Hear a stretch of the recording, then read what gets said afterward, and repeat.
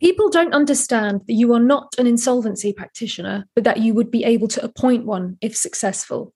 Yes, that is correct. We work with a panel of insolvency practitioners, and we tend to give advice and package insolvencies or package insolvency prospects and advise creditors on choice of insolvency practitioner, depending on their level of expertise in any particular type of insolvency.